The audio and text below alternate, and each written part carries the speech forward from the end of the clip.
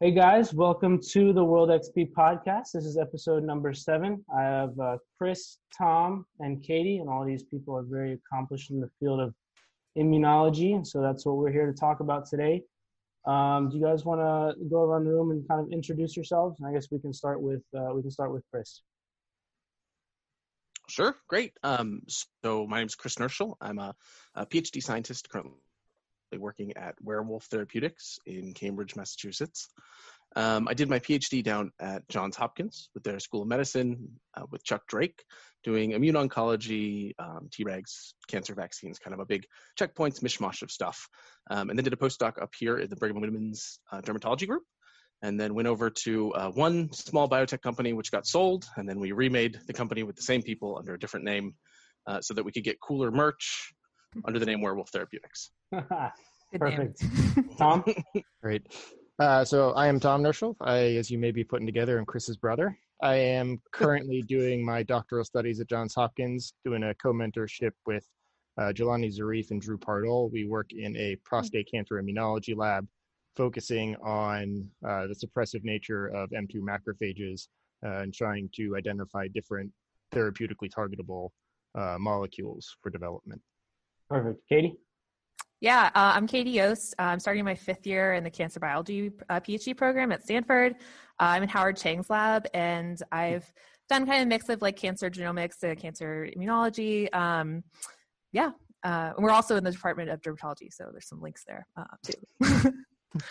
Awesome. Perfect. So I think to start, just so people have some sort of background, I guess, of what we're talking about, I'd like to start with kind of what immunology and immunotherapy is, how it works a little bit. Obviously, we don't have to go super in depth with the science. I read some of your abstracts, Chris, that I had no idea what I was reading. But yeah, just generally for the people listening, I guess, that don't know what it is or have no idea how it works. Let's give some background on what it is. So, Katie, you can start. Sure. Yeah. So, oh gosh, I usually don't give to lay audience, so I'm used to talking about with a lot of jargon. So just let me know if I get off on the rails too much. But yeah, for sure. But yeah, so immunology, it's the system in the body where there's this kind of these different cell types that help defend the body against infection and things like that. And so there's kind of different arms, so the adaptive and the innate arms. I've spent most of my time studying T cells, which are part of the adaptive immune response. So T cells, they come in different flavors, but basically they can recognize specific proteins that are maybe a sign of an infection or specific to cancers, the ones that I've been focusing on. So that's kind of a new application, is kind of harnessing the ability of the immune system to recognize when kind of things are awry, and then kind of harnessing that power to allow it to recognize and treat cancer. I think, Tom, you're in a similar sort of situation. I think except you're focusing on how to get those T cells to target specific parts of the infections of the cancers, right? Yeah. So I agree entirely with what Katie said so far. I think that was a great overview analysis. I think the only thing I'd add is just that the immune system is largely involved in keeping what we'll call the homeostatic balance in the body, right? So when you get an infection, you've tipped that balance, and their job is to eradicate the infection and try and get you back to your normal baseline. So when you kind of take that mentality and extrapolate it to cancer, you can say that the cancer is an imbalance that needs to be corrected. So the immune system is capable of recognizing it and eradicating it, but in the cases of clinical disease has failed to do so. So my lab, I used to work in Chuck Drake's lab briefly as a technologist, working with Chris a little bit about trying to understand the different suppressive mechanisms that are keeping these adaptive immune cells, these T cells, from recognizing and eradicating the tumor. My current work is from somewhere. Yeah, no, I'm that guy. Yeah, you can never get rid of me. So my current work is focusing on actually the innate side. So the other team for the immune system, which typically operates to prime an immune response to, in this case, eradicate cancer, but can actually have kind of a suppressive mechanism as well, which will actually dampen that T cell response. So we try to target those cells. That way we can prevent them from deactivating T cells. So kind of a negative leading to a positive, if you will. Okay. Yeah, that makes sense. So I think we've heard the innate and the adaptive parts of the immune system. And so how do you guys get these So I'm gonna go to you for this one, Chris. How do you guys get this research into a drug that gets, or like, how do you get the science into something that I can take and it will help my T cells do what they're supposed to be doing? Yeah, perfect. So so these guys teed me up great, so thank you. So what basically happens in terms of the broad scale of research is that the academic labs will develop an idea, going from the broadest sense, right, going all the way from immunotherapy could be used to treat cancer, down to sort of a specific protein or molecular pathway, right? So one that we all have experience and publications on is the PD-1 pathway. Mm-hmm. But so basically what happens is the academic labs will identify the target molecules, right? So the proteins that are on the surface of the T cell that we could then try to manipulate with a drug. And is that industry partners will come in, they will typically license the idea from an academic lab. And what I do most of the time is then I take the biology behind the targets that these guys are producing and try to make a specific drug which we can test in a variety of human samples. And then we can take that drug to the FDA and say, okay, we have this idea, we're going to target the PD-1 pathway. I've made this drug. Here is the safety profile of it. Here is the study profile of it. Is this safe enough to test in people? Perfect. So you mentioned the PD-1 pathway a couple of times. Do you want to elaborate on what that is? Sure. So PD-1 it stands for Programmed Death 1. It is a protein that's expressed on a variety of cell types, but what most people focus on is the T cell expression. So it's for people who haven't participated in this field, you can think of it like the brakes of a car. It's the part of the immune system that turns off the immune response. So within the immune response is somewhat akin to a very specified nuclear bomb when it's used correctly, right? So it can lay waste to things at the individual protein level. And so one of the like normal examples people like to point out is that if you look at people who have diabetes, their beta islet cells will be deleted and the cell literally next to it will be fine, right? So that the immune system is able to zoom in on one cell and just differentiate it from the next cell. But sometimes that goes totally awry. And so there are proteins that are built into the system that are safeguards that are supposed to give the immune system a heads up that it's going off the rails. Like, okay, I get that you're really excited about this target, maybe leave it alone. So what happens in cancer is these proteins get co-opted. So the cancer starts to camouflage itself using the immune system's defenses against it. So it'll start to upregulate a number of proteins that say, hey, no, I'm normal, leave me alone. Even when it's not. And so PD-1 is one of those proteins where when it binds to its ligand, PD-L1, it dampens the T cell response. So the T cells, when they find their target, if it happens to be expressing PD-L1, it makes them start to hesitate as to whether or not this is an appropriate target. And actually, some of Katie's work did a really good job of showing exactly where this drug is functioning. For a long time, people had this idea that the drug was functioning at the tumor. And so there are T cells in the tumor. But Katie, I'll let you take it from there. This is I've stumbled into your arena. Yeah, I think that was a great intro though. Yeah, so maybe I can talk a little bit about some recent stuff that I've been doing, and then we can get back to other things. But yeah, so I recently was looking in skin cancer, so non-melanoma skin cancer specifically, and these are patients that are treated with anti-PD-1 blockade. They respond pretty well. And yeah, one question, so there's, this clinical correlation. If you look at patients who respond to checkpoint blockade or anti-PD-1, there's a correlation with, kind of infiltration of T cells and other immune cells within the tumor and response. And it makes sense, right? If you have cells that are there, maybe they're already there, they're more likely to respond. And so kind of the thought was that those were the cells that actually kind of do the heavy lifting and that they just get reactivated when you use this treatment. And they're kind of reinvigorated and able to go after the cancer cells and leading to tumor regression.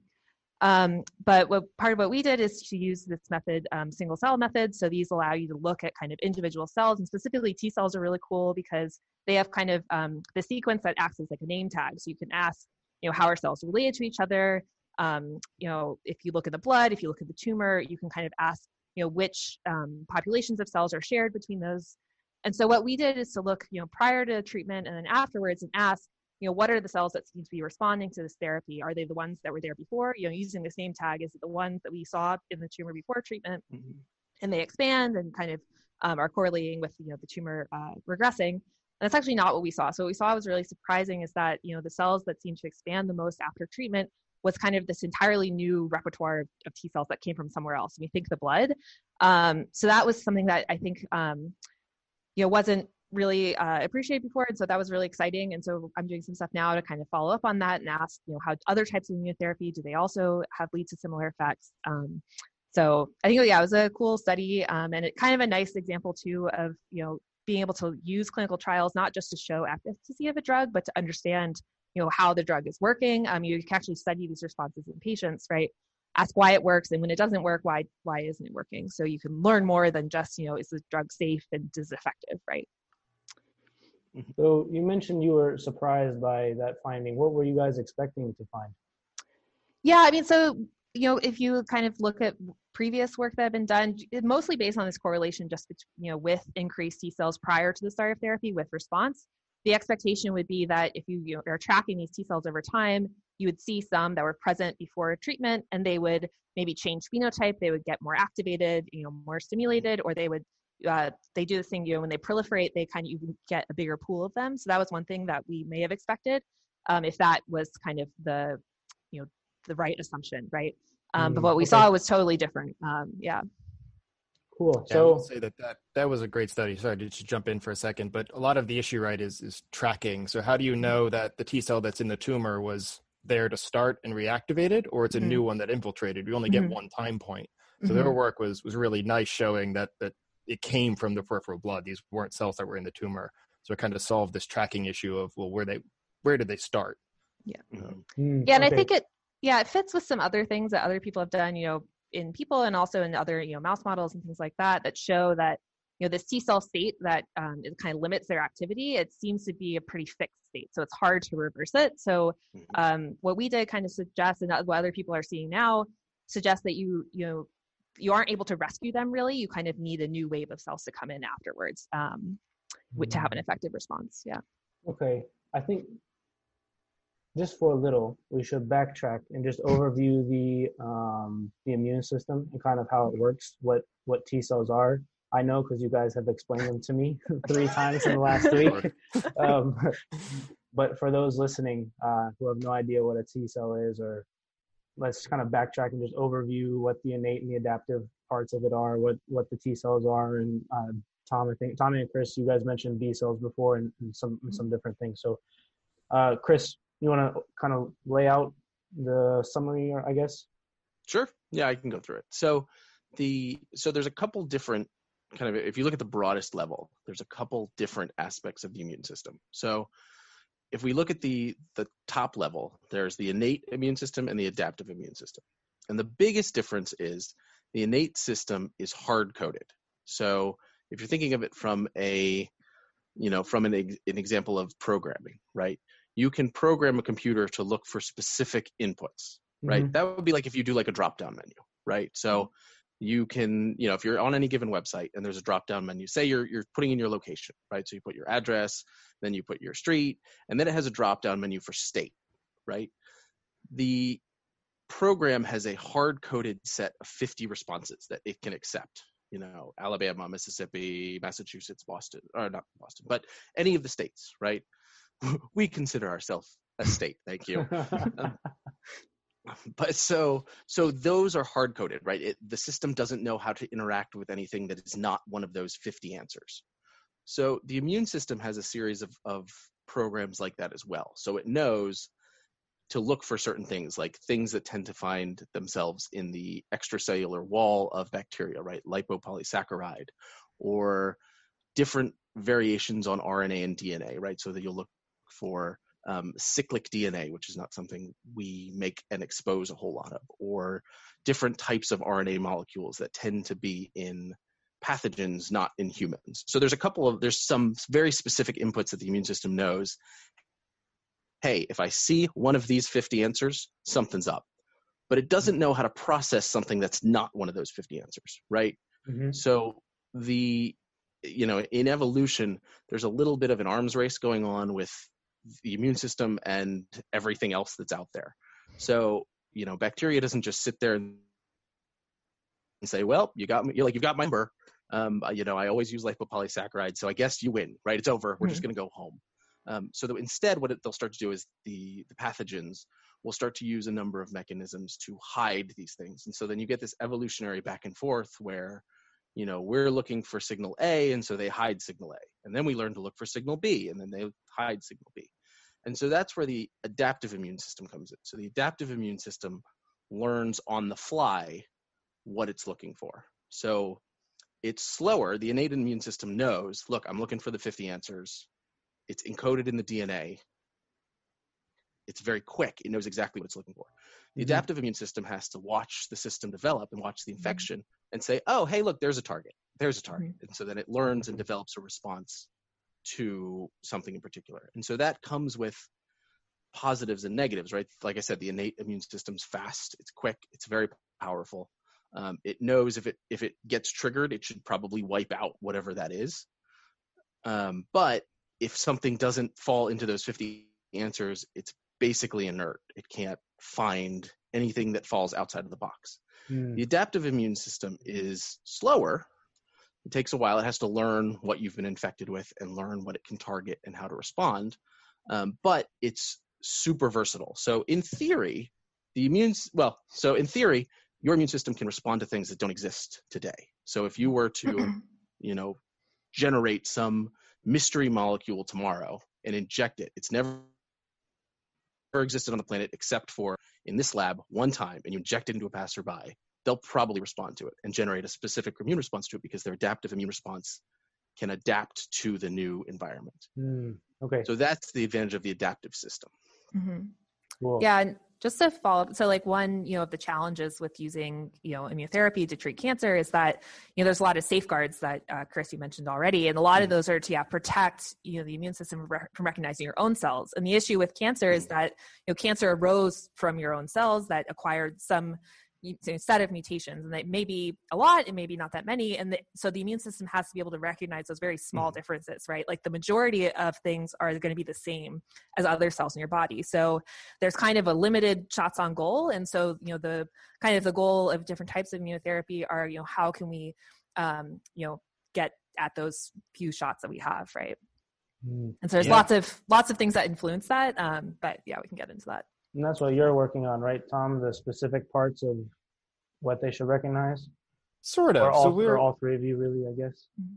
Yeah, I think that's sort of everyone's end goal. At the end of the day, we do it a bunch of different ways, but we're all trying to enhance that shots on goal, like you said. Our objective is to allow the immune system to find that very specific molecule and go to town. And one of the important things to note that I think both Katie and Chris touched on and did a good job is the versatility and the flexibility of the adaptive immune system targeting system. So if you think about it, right, the objective of your immune system is to recognize things it can't predict, right, and be able to deal with it when it happens in real time.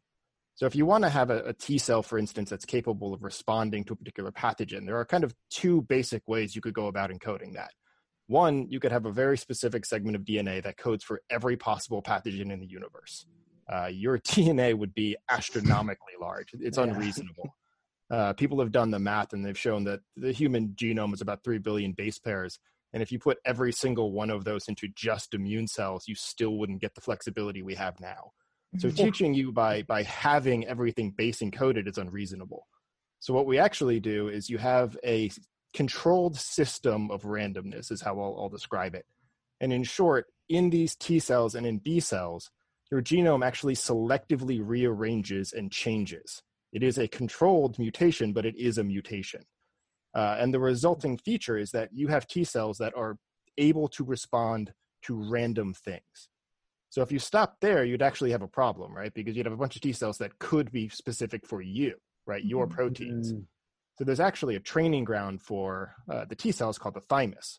And the short version is immature T cells go in, they rearrange to be able to be specific for a random thing, and then your body exposes that T cell to a bunch of what I'll call healthy, normal host proteins. And if the T cell reacts, it's killed. Mhm. If it doesn't react, it's allowed into the periphery because it essentially is able to recognize something that isn't you, right? But it is a random process. We don't know what it is specific for. We just know it's not you. And then it goes out into the periphery. And if it encounters something that it is capable of engaging with, it will attack it. So this becomes kind of an interesting feature, right? Because you think about bacteria and viruses and parasites and things like that, and they are very much not you, right? Pretty much anything they have is considered foreign. So there's a good chance that one of your T cells will recognize it as not you and kill. The issue comes with cancer is it sort of is you, right? It's you, but it's not you. So it kind of walks this interesting new line of, as Jenna was saying, a bunch of the molecules will be you. So your T cells that would have theoretically recognized that molecule have been erased. So the question is, do you have some T cells that are capable of recognizing a mutated version of you?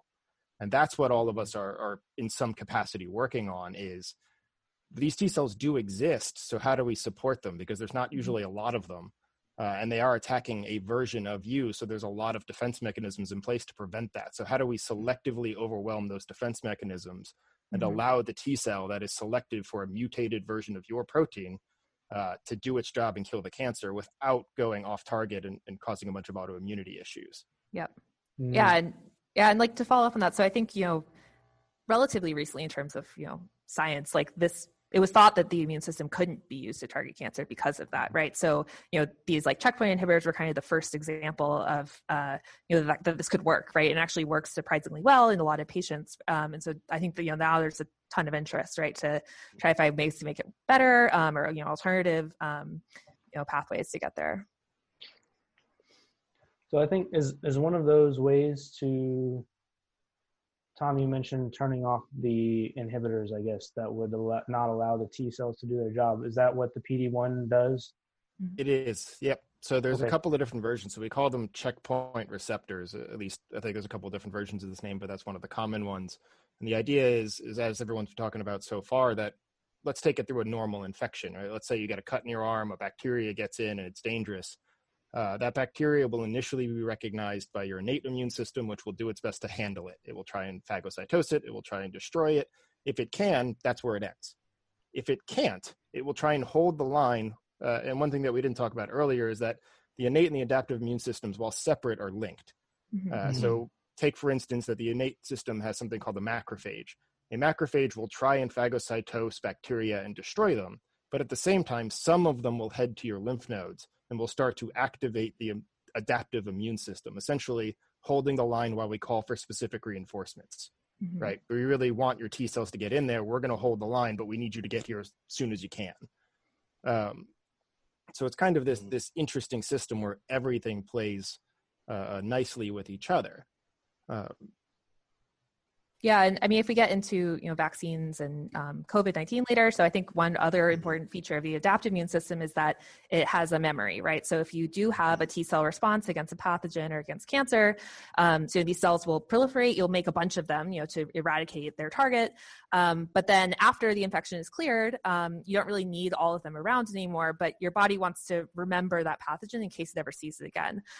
So there's a specific type of T cell called memory T cells, and these aren't present in great numbers, but they're constantly kind of circulating and like on patrol for in case that pathogen ever comes back. So that's part of, along with B cells, which we can maybe get into a little bit more, that allows you to have a memory of an infection. And so if you have, some type of cold or something, or then you will have resistance to it going forward because now your immune system's been trained already, right? It doesn't have to go through all these steps of the maturation process and proliferating. It's kind of armed and ready to go. I realize I don't think I fully answered your question, but Katie kind of jumped in and saved me. After you have this immune reaction, right, you want to generate your memory cells. And as she said, you don't really need all of those cells anymore. So this is where something like PD-1 would naturally come up and allow you to start shutting down that immune system to generate those memory cells. So you don't have an active immune response forever, just until the pathogen is cleared, then you make your memory cells. So that's where PD-1 kind of classically comes in. Right, because after the cancer is gone, you wouldn't want your T cells to continue attacking your own cells. So once the drug is stopped, they would stop doing that. Right. And that's sort of where Chris was talking about earlier, is we're trying to release the brakes on the immune system. So they're being inappropriately stopped early. So we're going to temporarily intervene, prevent the cancer from turning off the immune system using this PD-1, PD-L1 axis. And then once the cancer is eradicated, we'll take you off the drug, your immune system will shut down, it'll make these memory cells, and it'll just sort of patrol and survey for the cancer should it ever return. That's the ideal ending for us. That makes sense. So I think, Katie, you bring up the interesting point of vaccines and the memory cells and also the B cells. So the B cells, Tom, well, all three of you, are they the ones that create the antibodies? Is that accurate? So when someone is given a vaccine, is the ideal scenario to get the memory T cells or to have the B cells create the antibodies, or does it depend on the vaccine and the pathogen? Whoever wants to jump in can go. Someone else wants it. Chris, jump in. Sure. So, I mean, the answer is kind of a yes and. So it's so there's a couple different mechanisms by which you can get protection. So one of the mechanisms that the B cells contribute to is called neutralizing immunity. And so that's when you have just a ton of antibodies in your blood, or you're able to ramp up production of antibodies very quickly, such that basically anytime, so the way a virus works, right, is that it doesn't have a lot of machinery itself. And what it does is it infects your cells, hijacks the factories in your cells to make more of itself. And then it pops out of those cells and those go and infect more cells. So neutralizing antibodies work by making it so that there's so many antibodies in your system that the moment the virus pops out, it gets bound up and basically netted up in antibodies so that it can't go on to infect other cells. So consider that just you're casting a net that would take out any antibody or any virus that pops its head up. You could also, another part of the immunity, that's where a lot of it, let me take a step back. That's where a lot of vaccines like to focus their attention, because that kind of response is going to protect you the most efficiently, because when you get infected, if you have a neutralizing net already in place, you'll never actually develop an infection, right? At some point at the beginning of every sickness, you interacted with one dose of the virus or the bacteria. And if you were able to cut it off at the pass and prevent that virus or bacteria from spreading, you could get sick, and you probably do get sick, thousands and thousands of times a day. And you never even notice because it never gets out of the gate. So that's what a neutralizing antibody response would do. And those antibodies are produced by B cells. Now, the B cells don't produce them in a vacuum, and so they need some T cell help to get to the most efficient format of an antibody. And then there's also the issue of viruses that stay in other cells. So the antibodies can only attack things that bother to pop out of your cells. They can't actually get into your own cells. So they're circulating kind of around the cells, waiting for the virus or the bacteria to come out. CD8 T cells basically go through and they kind of are doing an interrogation. So they're saying like, hey, do you have anything going on in there? And if the answer is yes, they burn the cell's house down. Like they just immediately kill that cell. And so that's the other part of the vaccine is you have to both attack it when it's inside your own host cells and when it has exposed itself to try and travel to another cell. Okay, that makes sense. So I think you mentioned before when we were talking the other day that the antibodies are not cells themselves, right? They're proteins. Is that why they can't get into the other, like your own cells? Or is there another reason for that? Go ahead, Tom. Let's say the only way to get into a cell would be either to pass through the membrane naturally, which they can't do, or to be brought in through some sort of receptor interaction, which they don't have. So they just can't pass through naturally. Okay. So you mentioned CD4 T cells, Chris. Again, when we talked the other day, you mentioned CD8 as well. I'm assuming at some point CD8 will probably pop up in this conversation. So do you want to do a quick little rundown of what those are? Sure, definitely. Yeah, sorry. You pitched me the what are the cells question, and then I just totally walked past it. So the players that we've touched on so far are the B cells, right, which make the antibodies. They have different forms. So there's pre-B cells and plasma cells and all of these different formats of them. But the take-home message is that they make antibodies that are then spread throughout your body. The T cells are responsible for killing infected cells or tumor cells, as we'll probably come back to. And they come in two broad flavors, but realistically, we should just talk about them as three flavors. So there's the CD8 T cell, which is responsible. It's the effector arm of the response. So the CD8 T cell is responsible for killing target cells. So if they come in, like I said, so they're interrogating cells as they go down the line. If they find a cell that's suspect, it's the CD8 T cell that is going to actually kill that cell. The other flavor of T cells are the CD4 T cells, and they come in two subcategories. So CD4s are not specifically, for the most part, if we're being on average, in the literature, they're not reported to kill cells. What they are reported to do is to modify the environment. And so they make a bunch of things called cytokines, which are basically warning signals. Consider it like a warning flare, right? They send up warning flares that let everybody know there's something going on here. And so then more immune cells come and they start to look, what's going on here? Why are there fireworks over here? They start to come in and investigate. And they also will kind of modify the environment in terms of changing different adhesion molecules on the cells that are around the infection. So they start to warn. So imagine you've got one cell in the center that's infected, and the CD4 cell sees it, right? Or the CD4 cell, there's another cell in the mix here, but the CD4 cell recognizes that there's something going on at the site. It starts to send up signals. The surrounding cells that are not infected, so the ones in the ring surrounding the infected cell, will start to kind of lock their doors and say like, oh, there's something going on over there. Let me just, crank things down. I'm going to lower the shades, make sure nobody comes over here.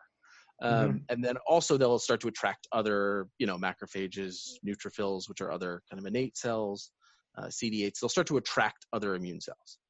The other flavor of the CD4 T cell is the regulatory T cell, which is responsible for turning. It's a T cell so it comes to an infection site and goes, okay, everybody relax, everything's fine. And they have their own. There's a whole discussion about regulatory T cells in cancer and how they tend to be there a lot. There's a lot more of them than should be there in a lot of patient samples and in mouse models. But so those are kind of the three flavors of T cell. And then there's a whole other list of innate cells that are involved with kind of similar functions. So natural killer cells are like CD8s. They kill targets, but they're part of the innate response. So they need the hard-coded receptor to activate their activity. Neutrophils are kind of similar, but they also have some CD4-like responses where they'll reduce cytokines, let people know what's going on. Like Tom mentioned, macrophages are kind of a hybrid cell type. So they are responsible for activating some part of the activation of the T cell side. They also are responsible for a lot of really cool GIFs on the internet. So if you ever see like a video of a cell chasing a bacteria around, that's a macrophage. Okay, that's good to know. Now the people will know. Yeah, you should check them out. It's really cool. So basically, they'll chase it around and then they'll eat it, right? So when Tom said phagocytose, that means eat it. They'll literally just snap it up. So those are cool. And then there's kind of a linker cell called the dendritic cell, which also comes in a bunch of different flavors. But really what the dendritic cell is doing is it's mediating the training of T cells. So it has a bunch of innate receptors, and then it has a bunch of, it's kind of the bridge between the two systems where it recognizes that there's something going on, and then I need to go get the T cells. So that's okay. I mean, you guys can jump in if I missed anybody, but I think that's the You big. hit the points, yeah. Yeah, I think the takeaway, right, is that the immune system isn't messing around, right? It's overkill is underrated, might as well be its motto, right? Every single thing has some sort of redundant feature. As Chris said, there are CD8 T cells and there are NK cells, and they both do similar things because sometimes something gets away from one and the other comes in and clears it up. There is always a redundant layer. There is just a ton of crosstalk. When Chris said, they don't happen in a vacuum, that is true for the whole system. Right. You lose a cell type and there is supposed to be something else there to try and back it up. Because if it fails, you, the host, die, and that's not evolutionarily good, right? Yeah. There wouldn't be a lot of us left if we all died. Right. It wouldn't be a very good system if it didn't work. Right. So I want to jump back to the vaccines for a second. I know that everybody's been hearing about COVID antibodies, and I know, Katie, you've been doing some research into COVID in general. I don't remember some of the specifics, but how would the vaccine create those that antibody response that we need, and what is your research kind of touching on, and how is that all flowing together? Yeah, so I think just to take a little bit of a step back, so just vaccines in general, kind of the goal is to do the training of the immune system, right? To get these cells that can recognize it and persist and produce antibodies without actually having to go through the infection itself, right? So to prevent you from getting sick, but still get all the training that the immune system needs. So the way this is normally done is you take the bits of the virus that you think are going to generate an immune response, and so it's not the virus itself, right? So you don't get the full infection, but you get the bits that the immune system needs to train it. So that's kind of the goal of most viruses. And so, the reason they take a long time to develop and, is that you need to know which bits are the important part. And then for things like the flu, this battle, right? So the flu is constantly changing every year. And so the vaccine that worked last year, now the flu virus has mutated that part, right? So now those cells can no longer recognize it and the vaccine won't work. Mm-hmm. So the part of, so that's, in general. And so there's a couple of vaccines that are being developed for COVID. And so hopefully we'll get one that produces a good response. Some things that I've been doing a little bit of is kind of tracking the immune response that's happening in patients without a vaccine. So patients that have gone through SARS-CoV-2 infection and have generated antibodies, what do those antibodies look like? And what's the T cell memory also look like? So kind of, have they generated kind of both parts of this? Do you need both the T and the B cell side? Is one going to be more effective than the other? And specifically, what are these name tags that we talked about of these cells that came from the infection? What do they look like? What do the antibody sequences look like that are capable of neutralizing the virus? And that will be important, for telling if vaccines are working. Can we generate those same types of responses in people after they receive the vaccine? So what have you found so far, if a lot or anything really? It's kind of in the early days, so I'll maybe keep you posted. But sounds good. Yeah. So you mentioned the vaccine is not the full virus, right? You need the important parts. So how would you or how do the pharmaceutical companies or whoever is making the vaccine, how do they take the virus itself and get it down to those little important bits so it doesn't actually infect you, and so your immune system gets the training, I guess, that it actually needs? How does that work? I'll let one of you two take that. Actually, don't know a ton about that part. So there's just a whole host of ways is the short answer. The reason that vaccines traditionally, I'll take a small tangent, but traditionally take years to develop is because it can be a bit costly. So they tend to run through one approach. Does it work? Doesn't it work? If no, try a new approach, right? And you just rinse and repeat until you find one of the approaches that does what you want it to do. The reason that vaccine development has been a lot quicker on this one is because a bunch of different companies are trying a bunch of different ideas in parallel, right? So the reason to do it in series is because if something fails, you can try one more idea, and that'll kind of keep your minimum trials, right? Maybe the third idea was the right one. I only tried 2 failures before. Alternatively, I can try 10 ideas right now, invest fully in all 10, and 9 of them might bomb, or maybe all 10 bomb, right? So right now we're having much faster development because governments and organizations are under high pressure to develop a successful vaccine now, independent of cost and energy, right? So traditionally, the cost and energy part is sort of what slows down the R&D, as well as just basic research of, as Katie said, finding the particular molecule that matters. So maybe broadly speaking, antibodies react to proteins. That's kind of a key piece here. So at the end of the day, you want to generate an immune response to a key protein on whatever your target pathogen is, if that makes sense. Yeah. So maybe we talk specifically about one of the clinical trials going on right now for one of the COVID-19 vaccines. I want to say it's sure. It's mRNA 1273 or something like that. It's in a phase. Very specific. Yeah. I was looking this up the other day. Yeah. One of those numbers might be wrong, but it's pretty close. It's made by a company called Moderna, and they're in a phase 3 clinical trial right now. So this particular vaccine is called an mRNA vaccine, which is you heard in the name. So to maybe take a half step back, to understand an mRNA vaccine, we should probably just run through DNA, mRNA, protein for a second. Go for it. So DNA is in every cell, and it makes up the specific coding of you, right, in a nutshell. So think of it as if you're on a construction site, this is the master blueprint. This is it. This is everything you can possibly do in a nutshell. RNA is when a specific page out of that blueprint is being copied a whole bunch and distributed to the different teams to do something, right? They're then going to read that copied page and they're going to put together a product, right? So to go back, it's DNA then becomes RNA, which is the specific copied piece, and then RNA gets translated into protein, which is the final product. Okay. Right. So this is how the traditional, what we call the golden rule, DNA to RNA, RNA to protein. And protein is what you're trying to elicit immune reaction typically to. So in this case, what this company has done is they've looked at the genome of the COVID-19 virus. Through other work and other assays, people have determined that it's what's called the spike protein is the most important protein we can find right now. And that this protein is what facilitates the virus getting into your cells where it can replicate and take over and cause the disease symptoms. So what they've done is they've found the particular mRNA code that codes for that spike protein. They wrapped it up in essentially a lipid carrier and they're injecting it into people. And that the reason they're doing this is that, as we talked about earlier, you have macrophages, you have dendritic cells, you have B cells, and these fall under a class of cells called antigen-presenting cells.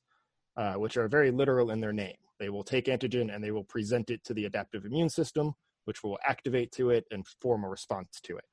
So the hope is that we inject these mRNA-containing capsules into you. The antigen-presenting cells will take it up. It is an mRNA, so they will then translate whatever it codes for, which in this case is the SARS COVID-19 spike protein. They will make this protein in isolation. It is just this protein. It's not the virus. It is a single part of the virus. Right. And then we'll present that piece of the virus to the T cells, who will then activate and form this immune reaction. They will activate B cells. You will get your antibody production, and you will form memory cells. Then later in life, if you go out into the wild and the actual virus gets into you, you have antibodies specific already for this spike protein.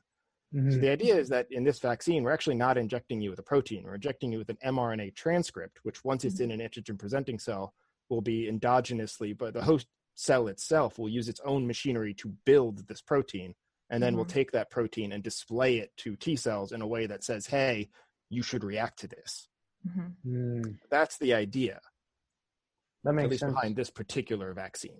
So we've talked about viruses mutating and coming up with different ways to infect you. Is coming up with a new protein a relatively common way for a virus to mutate, or is this going to be a really short-term type vaccine, or what are we kind of looking at with this? Great question. So I guess the short answer is we'll tell you in 5 years. Okay, fair enough. The longer answer is what you should know about DNA is that it's extraordinarily stable, i.e. if a mutation gets introduced, it usually gets removed and fixed. Not always, but usually. RNA is much less stable. And what I mean by that is if it gains a mutation, odds are it's not going to correct that mutation. That just becomes part of that virus going forward. And if you think about it in kind of a one of three possible outcomes, the virus picks up a mutation and either one, it's helpful in that the virus is now a better virus. Two, it doesn't make any difference in the world. The virus is exactly the same. It has a mutation, but it has no functional difference. Or three, it is detrimental, right? If it's detrimental, that virus will not proliferate. It won't be as good. It'll get outcompeted by its counterparts. If it's better, the virus will now be better, and you'll see that strain start to take off. So we talked about the incredible specificity of your adaptive immune system, right? They can recognize down to a particular mutation within a protein. It's beautiful. The plus side to that is that you get a lot of highly specific responses. So like Chris was saying earlier, you can go up to a cell, kill it, and the neighboring cell is fine. The detriment to this is that you being the virus doesn't actually have to completely change a protein. A single small mutation that causes a little bit of difference can cause it to escape that highly specific immune reaction, right? So imagine that you are a CD8 T cell. You're walking around and we've taught you that you're looking for a red hat, a guy wearing a red hat. You're walking around, you find a guy with a red hat, you tackle him. Great. What happens when you come across a guy who's got a red hat that's been photo bleached and is a little lighter shade of red? Well, maybe you don't tackle him. It's not really the right color, right? So that one gets to keep walking. He didn't have to take his hat off. He didn't have to change anything. It's just a little different color. So viruses can do that, where they can actually just have a mutation that modifies a protein just slightly, and your adaptive immunity is gone. And this is what happens with the flu every year. So we make a vaccine, you get antibodies to a particular protein, and then next year it's a slightly different version of the same protein, but your adaptive immune response can no longer recognize it. And now we got to start over with a new vaccine. That makes sense. So sometimes they ditch the protein entirely. Sometimes they just change it a little bit. Wow. Sounds like there's a penalty to being so specific. Yeah, it sounds like the vaccine people have a hard job for the flu. Come out with a new one every year. Well, there's a funny thing to that story too, which I think a lot of people miss in sort of the pharmaceutical side of things. Okay. So the flu is a good example. You have to decide which flu to make in like February, right, for next year, because you have to make it, right? And that takes a while to make hundreds of millions of doses. So you have to predict ahead of time which drug you need, because you can't make it that quickly.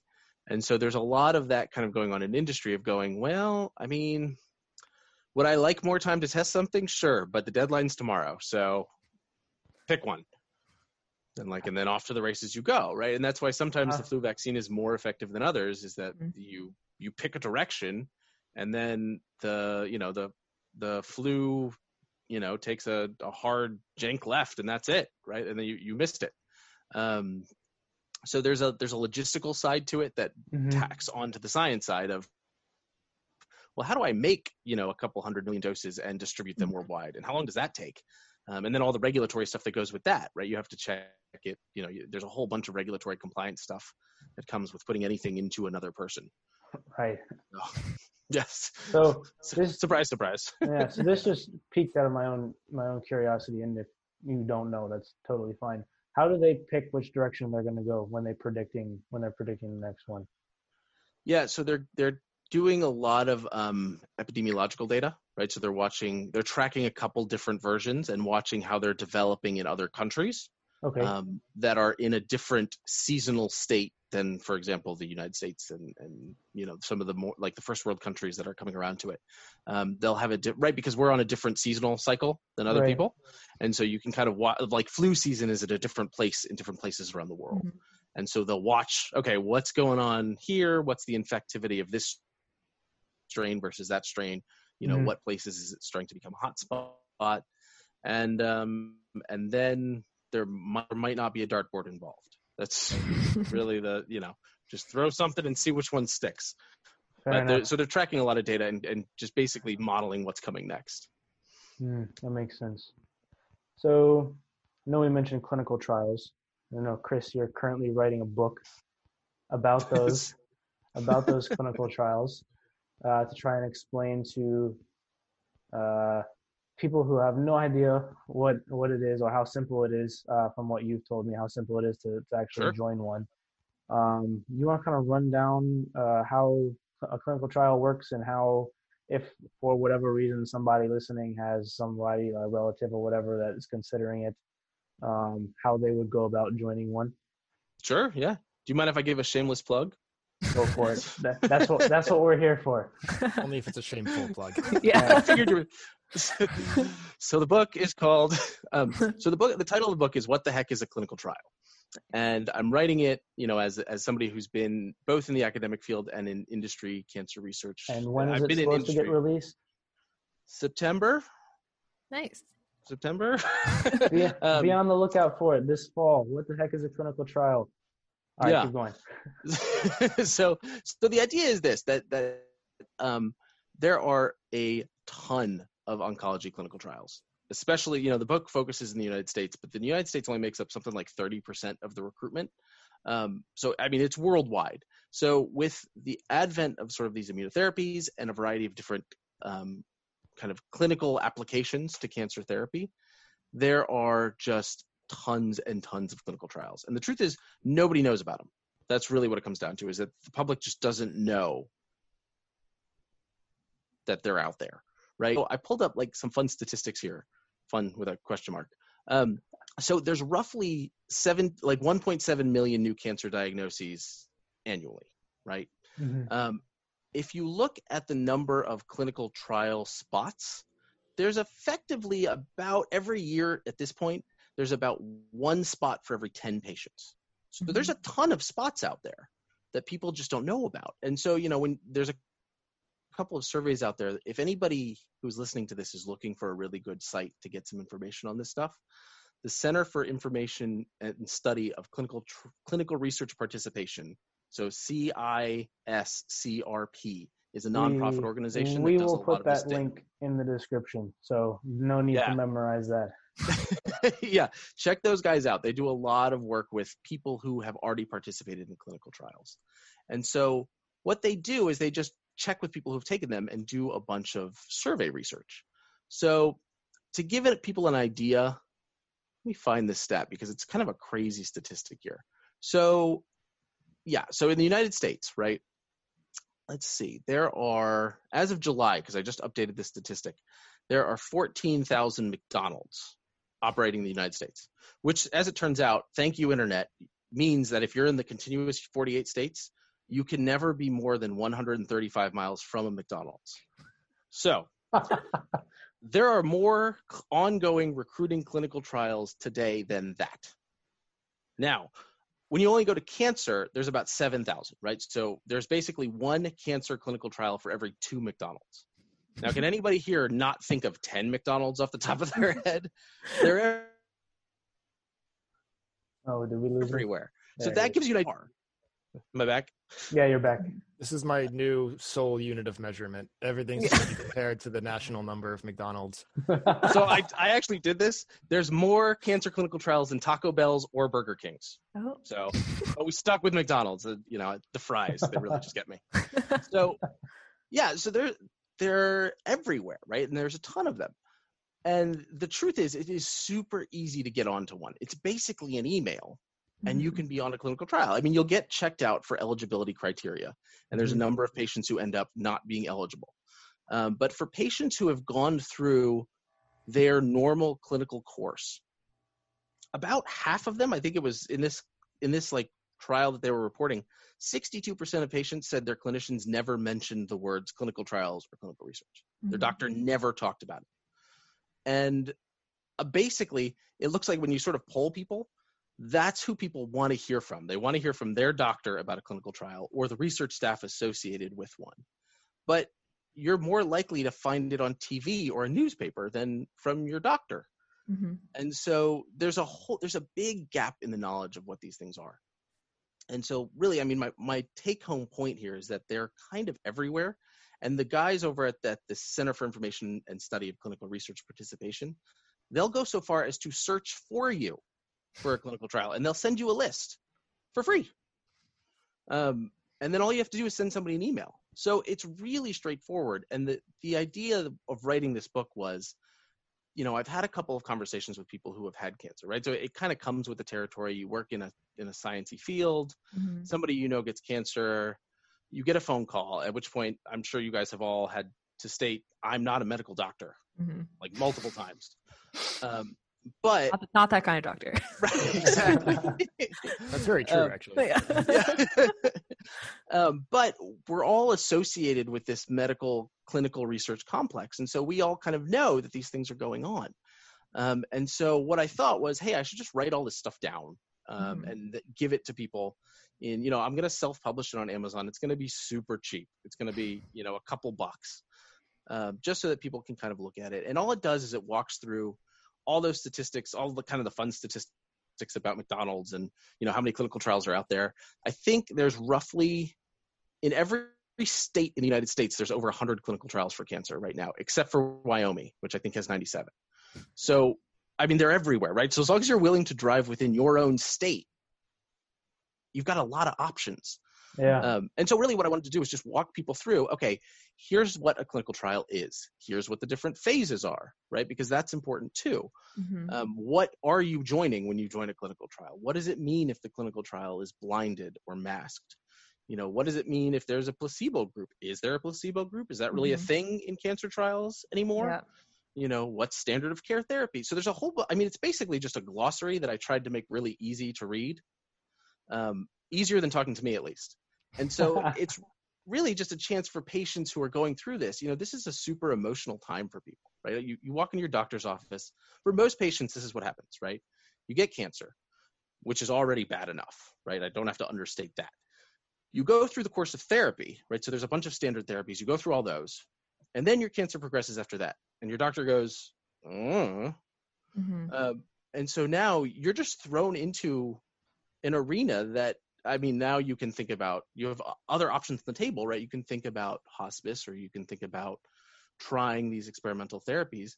But I mean, I personally would be unable to pick anything in anybody else's job. If you dropped me in anyone else's job and said, hey, make a decision for this company, that would be a terrible idea. Right? Like, also bet your life savings on it. Right? I mean, that's just unfair. So the goal here is just to kind of give people a quick, it's like 75 pages. It's a small book. It'll bring you up to speed on the different types of clinical trials, on the different readouts that people are using. So, what does overall response rate mean? What's a complete response? What's a partial response? What's stable disease? These things all have specific definitions. And the last goal of it is to help people bridge the gap between two individuals who have different levels of expertise, right? So we've all run into this scenario. We kind of jokingly ran into it earlier, where the three of us started talking about T cells, and we could go on proteins, and we're talking about PD-1, right? We all have a background and a filter that we can apply because we've all looked at this stuff for 15 years combined between us, right? We have a filter that we can use to assess each other's statements. But, when a doctor says, so I use in the book, when your dentist says, you'll feel a little bit of pressure, right? Does that really mean you're going to feel a little bit of pressure? No, right? That means it's going to hurt. But we all know that because we've gone to the dentist a bunch of times. The people who are going into clinical trials have never, this is their first rodeo.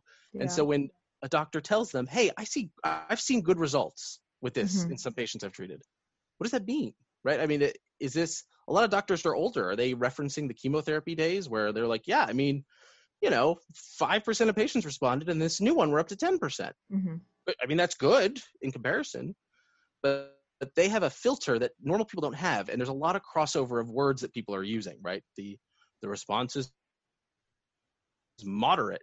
What does moderate mean? What does mild mean? And so the book kind of walks through all of those and says, look, this is the doctor filter that they're using on all these things. And so that's how you should filter it to your everyday life and to learn what you're looking at. So that's why I wrote it.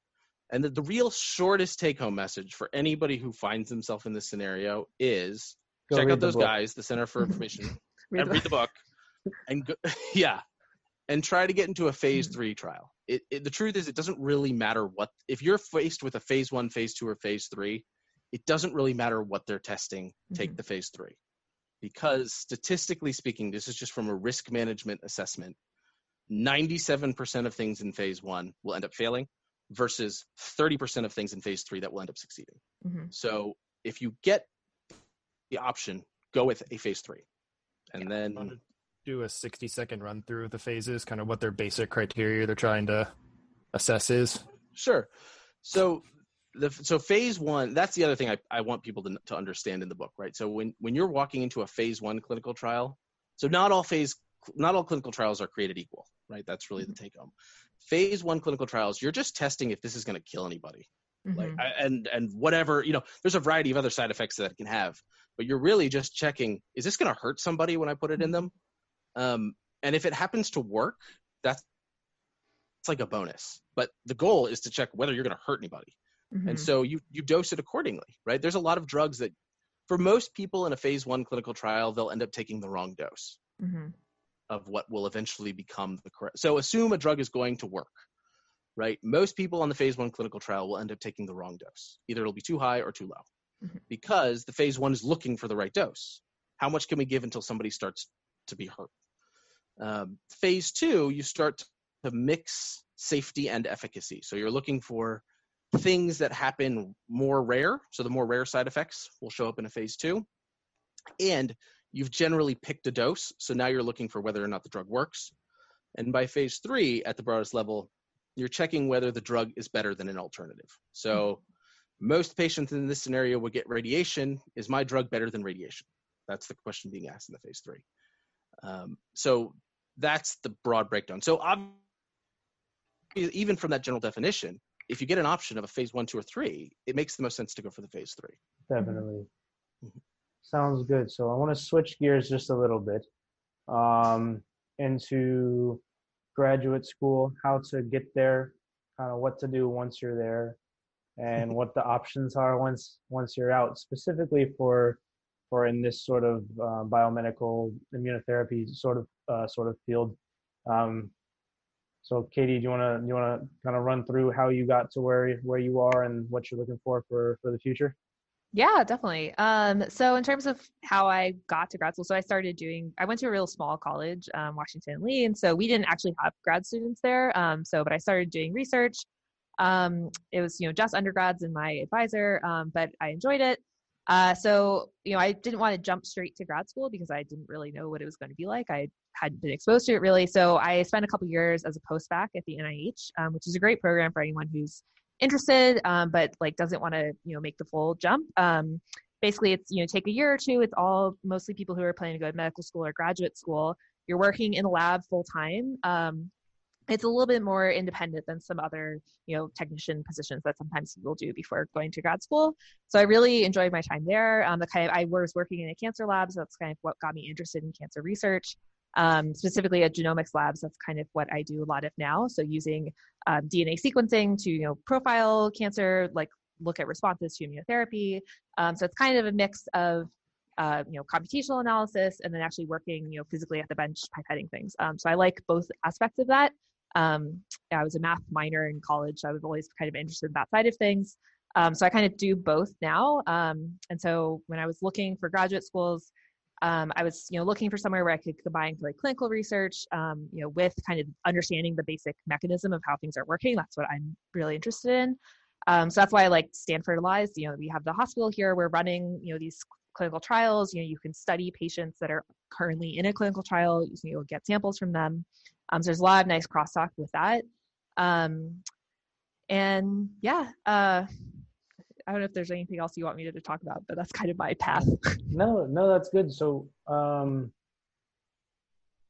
when you got into grad school and you figured out that Stanford was kind of the one that you wanted to go to, how was that transition from, like, is it a lot more research or is it classes based? Like, like people don't have, at least I don't, or people that I talk to in undergrad don't really have the conception of what grad school is, right? And I talked to Jenna and to you, and you guys are like, all we do is research. And I was like, so it's not classes? And people are like, wait, what?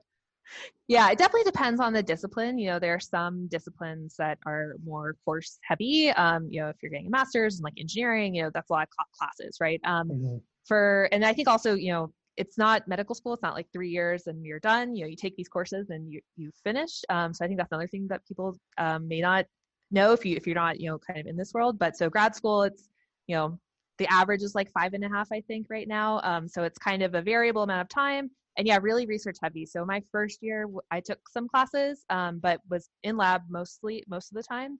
So maybe like less than half time I was in class. In my first year, a lot of biology-based programs are like this, where you spend the first year doing rotations in different labs. So I spent, about 3 months in 3 different labs, just kind of seeing if I like the research, trying some new things out. You're looking for also like a mentor for your time in grad school. So that's another thing you look for is, is this someone I want to work with? Do I like their mentoring style? Are they really hands-on? Are they kind of hands-off? And, I have time to explore things.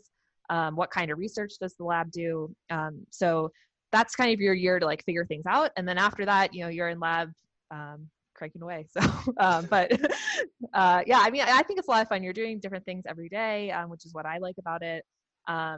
You're always learning new things, but not through courses. It's very different than undergrad. I think that took me a little while to adjust. I was very used to a lot, the schedule of, I have a class, I have an exam, and then, I'm done. I kind of know how that works. Graduate school is very different, where the timelines are a lot longer. You're working towards, publications, getting all your data together into kind of a narrative that you can put together. But that's really different than, writing an essay or taking a test. So yeah, definitely. Are you teaching? You're teaching as well? I've done a little bit of TAing. Yeah, so it depends on the program. Again, even here at Stanford, it varies. So whether it's a requirement or not, whether you need to teach it for funding reasons. I've TA'd a graduate school class. So the one that I took my first year, I ended up TAing it. That was a lot of fun. You can also TA for, undergrad classes if you're really more interested in kind of going into the teaching thing. So I think maybe that's a good segue into kind of what you do after grad school, which I think maybe my family doesn't really understand sometimes. Like, they're like, oh, so, when you're done, what are you going to do? Like, so for, most, if you want to kind of stay in research, kind of the typical path is to go and do a postdoc after grad school. So you still will be working kind of in someone else's group, but maybe you're a little bit more independent. Maybe you have, some undergraduates or, research technicians that are working with you. You kind of have a little team. But it's like a stepping stone into being a full independent investigator, running your own group. So that's kind of the standard path if you stay in academics. And then probably Chris can talk more about, there's a lot of amazing opportunities in industry, particularly, in biology and cancer biology, immunotherapy. So it's a great space. That's kind of a different path. And you can transition, after you're kind of finished with grad school, you can transition at different points. Cool. That makes sense. I think Tom will go next with you, since you and Katie are in like probably a similar situation, and then we'll jump to you afterwards, Chris. Yeah, definitely. So I agree with everything Katie said. She's spot on for a similar experience for me. So I guess just start my story is I went to JMU, graduated in 2013, absolutely convinced I was going to do med school, through and through, did the pre-med thing, did not go to med school right away, decided to go work in a research lab with a guy named Chuck Drake, with Chris, who was doing his PhD at the time. Was convinced I was going to be there for 2 years as a lab manager. We'll get some experience, get a couple of papers out, study up, take the MCAT, apply to school and move on with my life. It was 4 years. I took the MCAT, did actually fairly well, to be honest, decided that I liked research more, took the GRE, applied to graduate school, was accepted and started my track. So at this point, I'm sort of thinking I should just take the LSAT and knock it out. Just really get the trifecta going there. But I found passion in that lab. I thought it was really cool. I mean, you're on the cutting edge of things. You are the cutting edge, So I applied to, a bunch of different programs like everybody does. I guess for those people who are listening, the experience typically, at least when I was going in, is take the GRE, apply to the different schools. There's no secondary process. They'll either invite you for an interview or they won't. And usually when you go out, you fly out to wherever your place is or drive if you're close.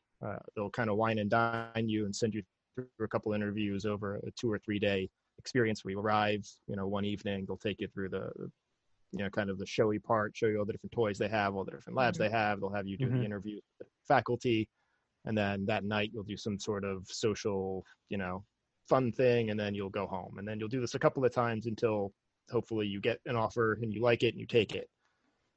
So once you're in school, I think it does vary depending on the program. So this is what I would tell everyone is pay attention to the different programs and kind of how they run. There's a lot of similarities, but some details differ. For my program, we are course heavy the first year. They knock out all of our core classes in the first 12 months. And you take your board oral examination, which is kind of your cumulative, are you ready to be a full-blown candidate test just a month into your second year. And during that first year, we also did the same rotations. We did 3 12-week apiece rotations where you get to experience the different labs, the different PIs. There are some things you should look for, right? Do you fit? Do you like it? Do you enjoy your experience?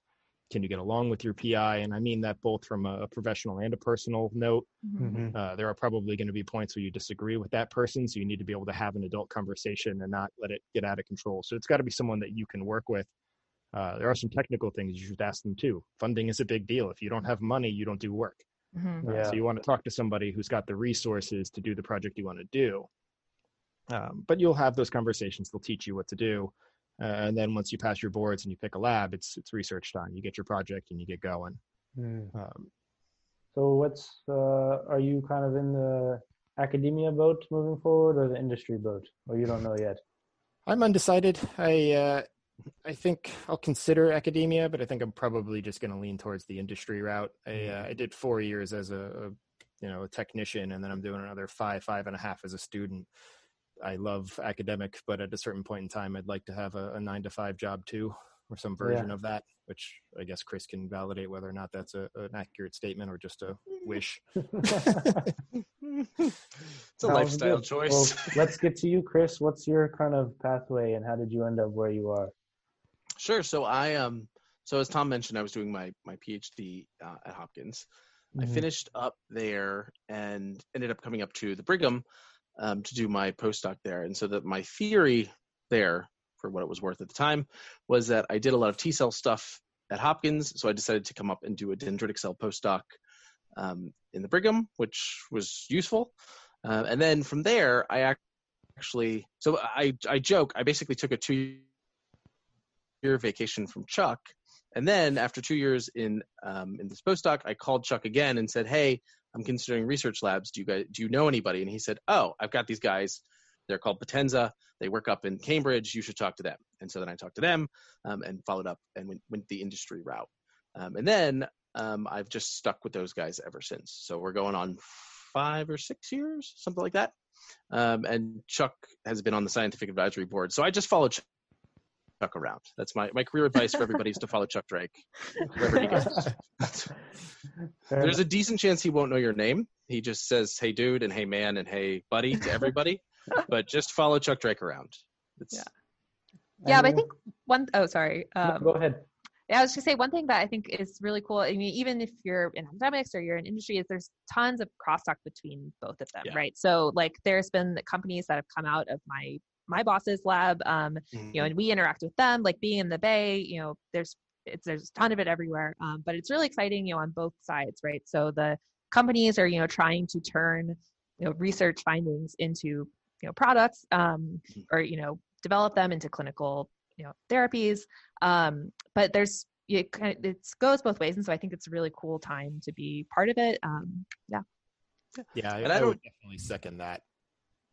Yeah, and I think one thing to note here is that we don't have anybody representative, but there's a whole third career path, which is policy and regulatory things. None of us are doing that at the moment, but there is a whole wing of things people who after graduating can then go on and do stuff in that arena as well. Cool. So, Katie, you kind of beat me to the punch about crosstalk. What has your guys' experience been?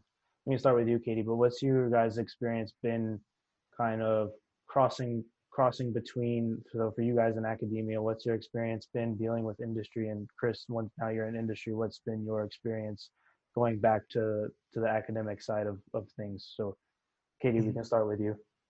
Yeah, I mean, I think, so I guess some of my interactions that I've had with different companies. So, you know, there are a lot of companies that have similar research goals, right, to some of the research labs, right? So there's a lot of, you know, immunotherapy companies, they're asking the same questions that we are in the lab, right? So I think, you know, there's opportunities there. Like there's a company, Arsenal Biosciences, and so they are kind of a newer one, but they're kind of asking these same questions, right? Like, how are T cells, you know, why do some people respond? Why do some not? How does the biology of T cells relate to these questions of response, right? So, you know, they'll work with research labs, you know, it's kind of a different way to get funding or maybe access to more samples or something like that. So, that's been one way that I've seen it. But yeah, I mean, I think it's cool that you can have kind of both, be part of both things. Tom? Yeah, so I've worked with a couple of companies over the years. You know, we get grants with them. They give us some resources and funding and ideas, and it's a great asset if you find the right combination, the right team. I can't get into too many details for one of them, but the idea, right, is that we have that joint partnership. So for one of them, they gave us a target that they were very interested in, and we've been able to use that and the funding to really explore macrophages and really get into some nitty-gritty details, which are pretty cool. And additionally, you know, industry moves fast. So if you ask them for something and you say, hey, we need this thing, you know, we're pretty sure that it'll help us answer the question, it'll probably be there on Monday. You know, they're going to figure it out. They're going to slap it in a box and they're going to ship it to you. So it can be helpful to have those partnerships, those people who say, we're super invested in this. We think it's cool. We want this answer. We're going to give you whatever you need to get it. And not to say in academia that doesn't happen, but I think more often than not, sometimes you send an email and it's 3 weeks before you really set up the meeting to talk about something. And it will happen, you know, there's no big deal, but you know, sometimes you get something a little more overnight when you're working with a company who's got such a fast vested interest in whatever the particular project is. So having a partner like that can be really cool when you're trying to quickly advance a project. And they offer a lot of great expertise. You know, they're experts. There's a reason they're in this biotech, you know? Yeah, definitely. So Chris, from the other side of the coin, what's your experience has been like? Yeah, so we, I mean, we have a lot of it's interesting. So I imagine it's just kind of reverse from what these guys were. It's the other side of the same coin, right? Yeah. So one thing I'll say that's always interesting is to have conversations with academic partners, because the guys over in the academic realm have a lot more sort of freedom and interest in kind of a variety of realms. And so it's not unlikely that we'll sort of ask for one thing and get another thing. And be like, no, what I really need to know is this very specific number. Like, this is really cool. Here's this other experiment I did. And I mean, to be fair, these are two halves of the coin, and both of them are necessary, right? Industry is looking for things that are one step away from implementation, right? Like my job is to take things that are from an idea that we can conceive of a drug and make it a drug and get it through the FDA. Yeah. But we really don't like to go fishing, right? So if somebody's like, hey, let's start to think about new targets, I mean, that's a great way for like to get any of my senior management to like call me in and be like, stop saying that. Don't tell that to anybody. Like, just like, we don't go fishing.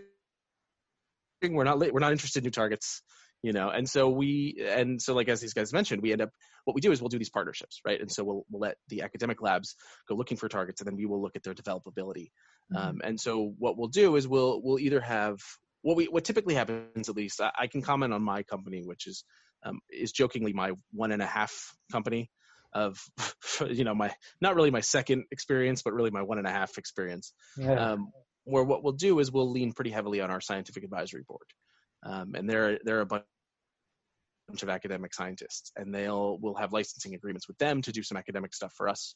And then vice versa, right? They'll come up with ideas and we'll test them in our essays. And you guys could comment on this too. At least what I found personally is that when I'm in the industry realm, I'm focused like 95% of the time on human samples. Like we do very, very limited mouse work and very, very limited animal work. And so that gives us a certise, right, where we're very good at dealing with human blood and doing different experiments in human blood and with human tissue samples. But we're pretty much hamstrung when it comes to doing anything other than putting a tumor into a mouse and injecting it with a drug, right? We don't have the same capabilities that those guys have. Yeah. And so that's kind of, oh, go ahead, Katie.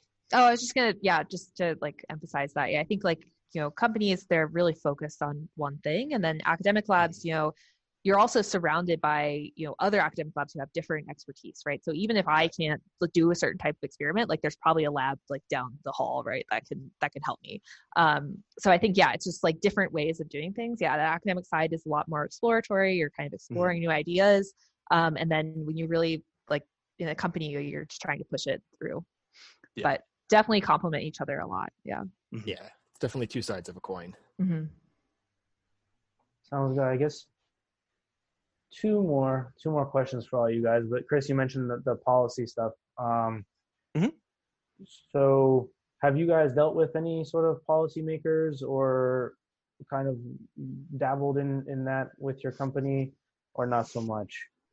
So I can comment at least on the Potenza stuff, right? Okay. So the company that I was a part of before Werewolf was Potenza, and what we did was we took 3 drugs from development all the way into phase 1 clinical trials. And so all of them were, what happens is when you want to put a drug into a person, there's an interesting quirk here, which is you need to get FDA approval. But what you need to get is you need to get what's called investigational new drug approval. And one of the main reasons you have to do that is that you can't ship a drug across state lines unless it has investigational new drug approval. So what you end up doing is generating a big data packet to then submit to the FDA. And then the FDA will come back to you and say, hey, we've got some questions about your stuff. Can you answer these questions? So you'll do kind of a little bit of a back and forth with the FDA, and then they'll either thumbs up or thumbs down what you're going to do. And so the stuff that goes into the packet has kind of a variety of angles. So typically we're showing efficacy data. So look, we can make it work with human samples. The drug works. It does what it's supposed to do. We'll generate some tox models, some toxicology models, which is something we can talk about a little bit. So we'll show that the drug is not toxic in a couple different animal species, or is at least acceptably toxic. And then we'll submit all that information to the FDA and just see if they like it or not. So then if you get your investigational new drug status, then what you have to do is then you have to recruit a bunch of investigators, who are doctors in hospitals who will start to recruit patients to your clinical trial, and then off to the races you go. Our interactions with the FDA, bye kiddo. There you go. See? So our interactions with the FDA have been pretty smooth, but it is interesting that the FDA, love you too. Bye. So the FDA has actually spawned there is a whole field between research groups and the FDA. So there are people who specialize in getting your data from the science side to an acceptable pattern of the FDA. So we will talk to a bunch of consultants, be like, hey, what do you think the FDA is going to think about this? And so we do a lot to try and kind of smooth the process on the investigation side, for better or for worse. And then one of the things, Eric, you and I had talked about at one point, and I'd be interested to hear Katie and Tom's opinion, is a lot of what we submit to the FDA is safety analysis in monkeys or in rats. And truth be told, I think that stuff's kind of worthless. It doesn't have a lot of application. But, I sort of get where people are coming from. Like, it makes sense that you would want not to hurt anybody. That makes sense to me. But I don't know that there's a lot. They're different species, and so you end up in a weird spot, right? When Eric and I were talking, I mentioned, if you were to run a clinical trial in chocolate and you chose dogs as your tox species, you would confirm and conclude that chocolate is toxic for people and not give it to anybody. Yeah. And so I'm not sure of a good way around it. I mean, what I'm proposing sounds kind of cruel, and I'll own that up front. But I'm not sure how safe monkey trials make things, or rat trials make things. But we do spend a lot of time putting that data together. So, I mean, it goes into the packet for what that's worth. And obviously, I am not in a position to change the FDA's, how it's working at the moment. But I'd be curious to hear what you guys think about those things. Yeah, I mean, it's hard because it's hard to imagine what the alternative is, right? You have to check something before you put it in people. But I think kind of going off of that, another thing that I'm seeing a lot more of, and I think is great, is that, traditionally, like, a lot of preclinical work has been done like in mouse models or cell lines, right? And you kind of try to work out all the kinks and figure out what's going to go wrong. Is this drug working how I think it's going to? And then you go into people, and people are so different than mice, right? And like even patients will vary so much. And so then you kind of haven't answered the questions that you need to. So I think there's a lot more research going on now that's being done directly in people, right? So we can, collect samples from all these trials that are going on and really understand, when do things work? Why do they work? Why don't they work? So even if you have, you get to phase 3 and the drug fails, hopefully you learn something from it. So I think there's a lot more of that going on now, which I think is great. Tom, you want to jump in? Sure. Yeah, no, so I think you guys hit the nail on the head, right? The question comes down to the usefulness of models, right? And how useful certain models are versus others, right? So take, for instance, we do a ton of mouse tumors, right? You take a tumor, you put it in the flank of a mouse, it grows, you treat it, it either shrinks, doesn't shrink, or grows, right? And you make some inferences there saying, I have 2 groups. I injected tumors into 10 mice. 5 of them I did nothing to. 5 of them I gave my drug. The 5 I gave my drug have a less tumor, or the tumor regressed. Therefore, my drug is good. Right, that is the assumption that we would take away from that. The reality of the fact is we stuck a tumor in a mouse, and then within somewhere between 3 and 6 weeks, it was, somewhere around 20% of the mouse's body weight. That's not how tumors work. Yeah. Right. I don't have a 35-pound kidney tumor in me that wasn't there 3 weeks ago, but is now. Right. And it's not to say the model is useless. It's not. It has therapeutic value, but it does come down to say, you need to understand the limitations of each model. And it doesn't mean you can't use them, but you need to know that they are not perfect. You want to know the best model for people? Right? Yeah.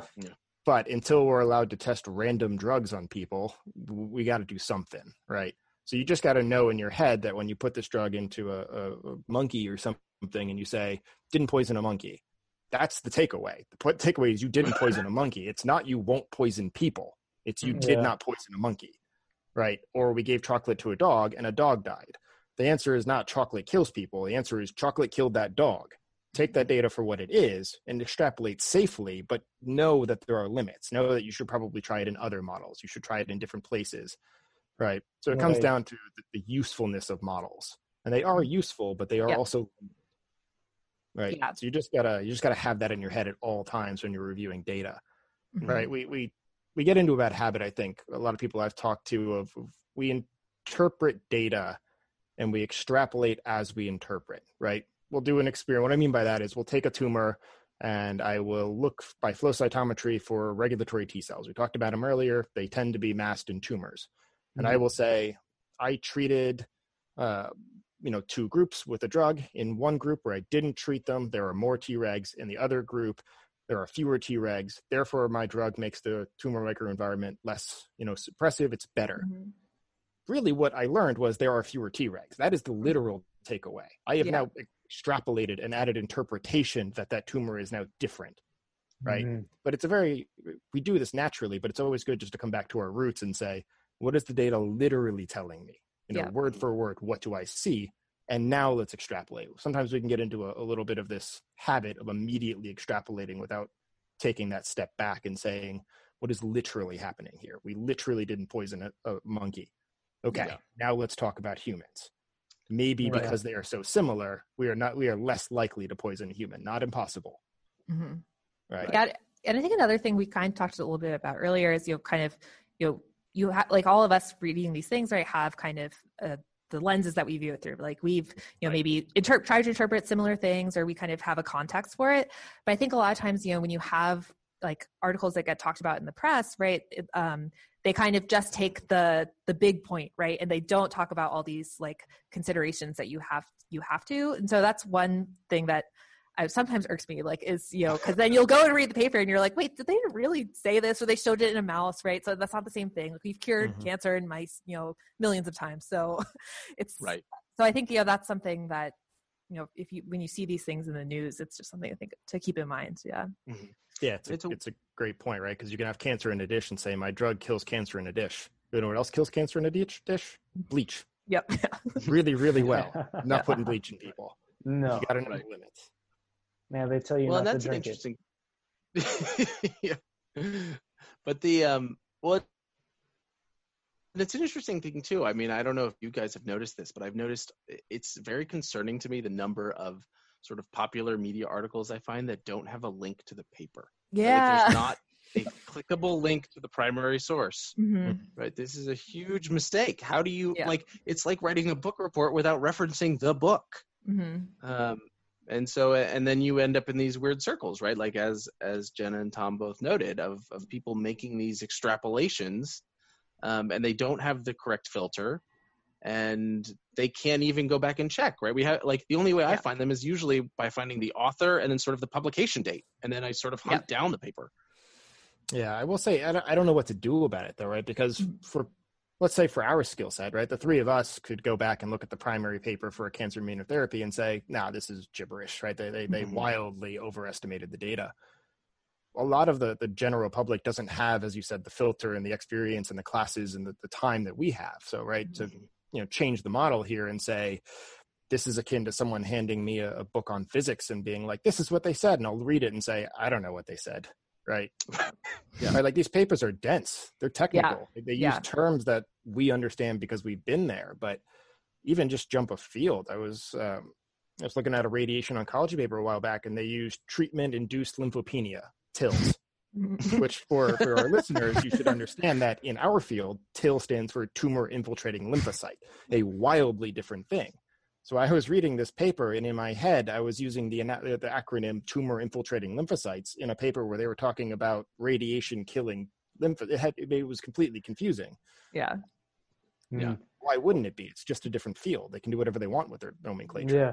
Well, that too, but plus you guys have the know-how to actually go find the papers. Like people who don't know, like I don't know if I could go find a paper, that specific paper based on just author and date. Yeah. I mean, I'm sure I could with some digging, but I would probably have to ask one of you like, hey, is this the right one? Because I wouldn't know. And so that I feel like is another problem as well. Yeah. And there's a whole other issue of open access. Yeah. So a lot of articles, like I'll try to send a link for something I've published like to my parents, and they don't have access to it, right? Because all the journals have paywalls. You have to subscribe. The universities, have these giant subscriptions to journals, so that we have access to all of this. But yeah, a lot of it isn't publicly available. But I think, there's a big movement right now in science to make things more accessible, especially because a lot of it is publicly funded, right? It's funded by the governments. And so you want to make these things accessible to the public once they're done. So, there's things like preprint servers. So like bioRxiv is one of them, where people can post their papers, and they're posted by the author, not by a journal. The one problem there is they're not peer reviewed. So they haven't kind of gone through this vetting process. So you have to be even more careful when you're reading these things, right? Right. But yeah, I think maybe moving, some of this, conversation online, and there's a whole field of science communication, right? And I think it's super important, like communicating what we're doing in the lab to people who their tax money is going to fund it. So so things like this are great too. Yeah. Is there some sort of movement, and this is just me asking because I have no idea, but is there any sort of push for you guys to start writing papers in a way that, I'll say, normal people can understand? Because like I said earlier, Chris, like I read your abstract for your own paper, and the same with you, Katie. I was like, I don't know what I'm reading at all. Has there been any push? Like, have you guys ever experienced that? Say, hey, maybe push this towards like normal people, or like Chris, I know you're doing that with your book, but that's not been pushed on you by a university or something. You're doing that on your own accord. So I don't know if it'd be interesting to see what you guys think too. I don't know that there's a broad push for it. There are definitely kind of individual spotlights. One that I would plug if anybody's interested in learning about this stuff is the, what's their full acronym? It's ACIR, American. Yeah, they're good. Yeah. They're good. Yeah. They have nice like graphics too. Yep. Yeah. So it's Accelerating Cancer Immunotherapy Research, acir.org. And they'll basically just send you a weekly email that has some graphics, like Katie said, that kind of just explain, a couple papers were published. Here is what they found.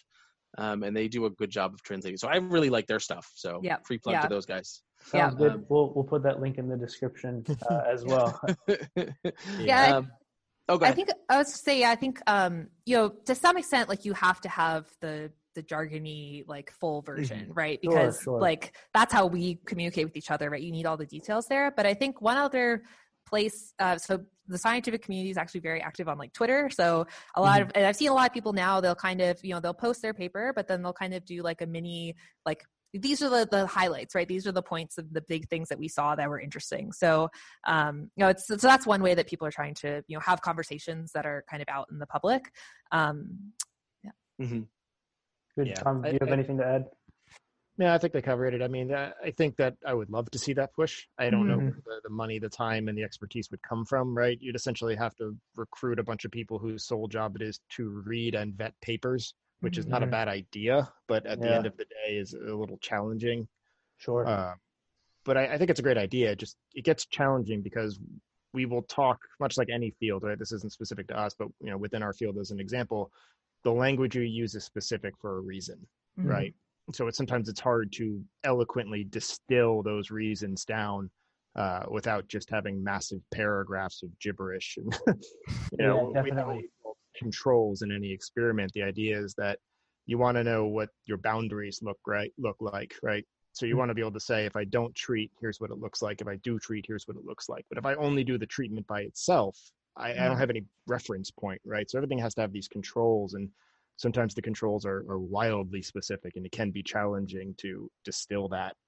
Definitely. And, I'm not qualified to read papers well outside my field. I'll stick with immunology and cancer, but you want to talk about, anything else, I just can't help you. You know?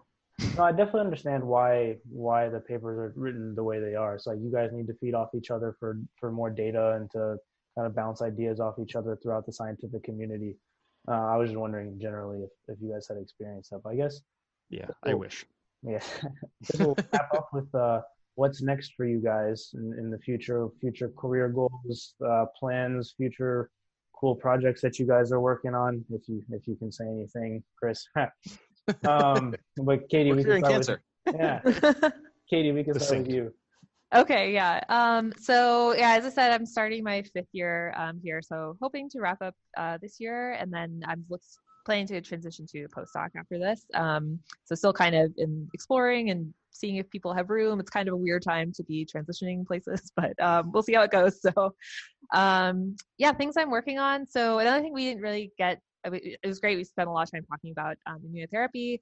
Another thing I'm working on, which is cool, and maybe I can follow up with some links or something, is looking at kind of different ways that certain genes that are important for cancer cells get amplified. So one thing that we're looking at is, so, all of our DNA is packaged into chromosomes in normal cells. And so I'm doing a project looking at genes in cancer that are not on chromosomes. So they're extra chromosomal, these circular pieces of DNA that cancer cells have. So it's kind of wild. They've been known about that for a long time, but are kind of recently gaining more attention. So it's been fun. Yeah. That's awesome. Tom? Yeah, so I'm a year behind Katie, so I've got a little more time to figure out what my life's going to look like afterwards. But our lab, as we kind of pitched earlier, we're more in the innate side of things, working on macrophages. And in prostate cancer, it's been shown that you can do what's called a vaccine, a cancer vaccine, and you can get immune infiltrate and you can get some extended survival. But it's not particularly good. So then people tried the checkpoint receptors, they tried the anti-PD-1, anti-CTLA-4, et cetera, and it doesn't work. So what we've seen is these tumors are massively infiltrated by what we call M2 macrophages, and these are considered alternatively activated macrophages. They typically play a role in wound healing. And as you might imagine, in wound healing, you're trying to shut down an immune reaction, you're trying to cause no more damage and start to rebuild the tissue. But if you put these M2 macrophages into a tumor, which you can actually sort of consider an active wound, dampens the immune response and you don't get tumor clearance. So I'm working on a project targeting a molecule that's highly expressed in these M2 macrophages called PI3K gamma, which a couple of other groups have shown signaling through this molecule kind of drives the immunosuppressive phenotype, this M2 phenotype. And if you can interfere with that, you can drive them towards more of an M1 pro-inflammatory anti-tumor phenotype. So we think that because prostate cancer is pretty well infiltrated with these M2 macrophages, which suppress an immune response, that targeting those is a pretty good idea, at least worth trying. And then maybe once we have some success there, coupling that with one of the other mechanisms like anti-CTLA-4 or anti-PD-1 might yield some better results. So that's sort of what our lab works on. Yeah, hopefully you guys see something in the relative near future. I hope so. It'd be fun to publish and then look for graduation in 18 months or so. Yeah, sounds good. Chris? So I can at least point everybody to our website, werewolftx.com. But so what we're going for is we're going for a unique approach to cancer therapies, where we're using what we call our predator technology to conditionally activate molecules in the appropriate environment. So we're trying to make some kind of cutting edge next generation immune modulating agents that we're hopefully taking into the clinic pretty soon. So we have a really nice clean pipeline that we're working through. We actually have some openings, so for both of you guys. And then if anybody else is listening, we'd love to have some more people. We're a very small company of maybe 20 people total. But we've done some cool things in the past, and I think we're going to do some cool things in the future. Awesome. And your book is out this fall? Yes, this fall. Called What the Heck is a Clinical Trial? What the Heck is a Clinical Trial? Sounds good. Everybody be on the lookout for that. We just did an hour and 45 minutes, guys. So nice. Yeah. It was great having you all on, and I'm sure we'll get some of you back on at some point. But yeah, bye everybody. Yeah, thanks for having me. Thank you. Thanks. Bye. Bye.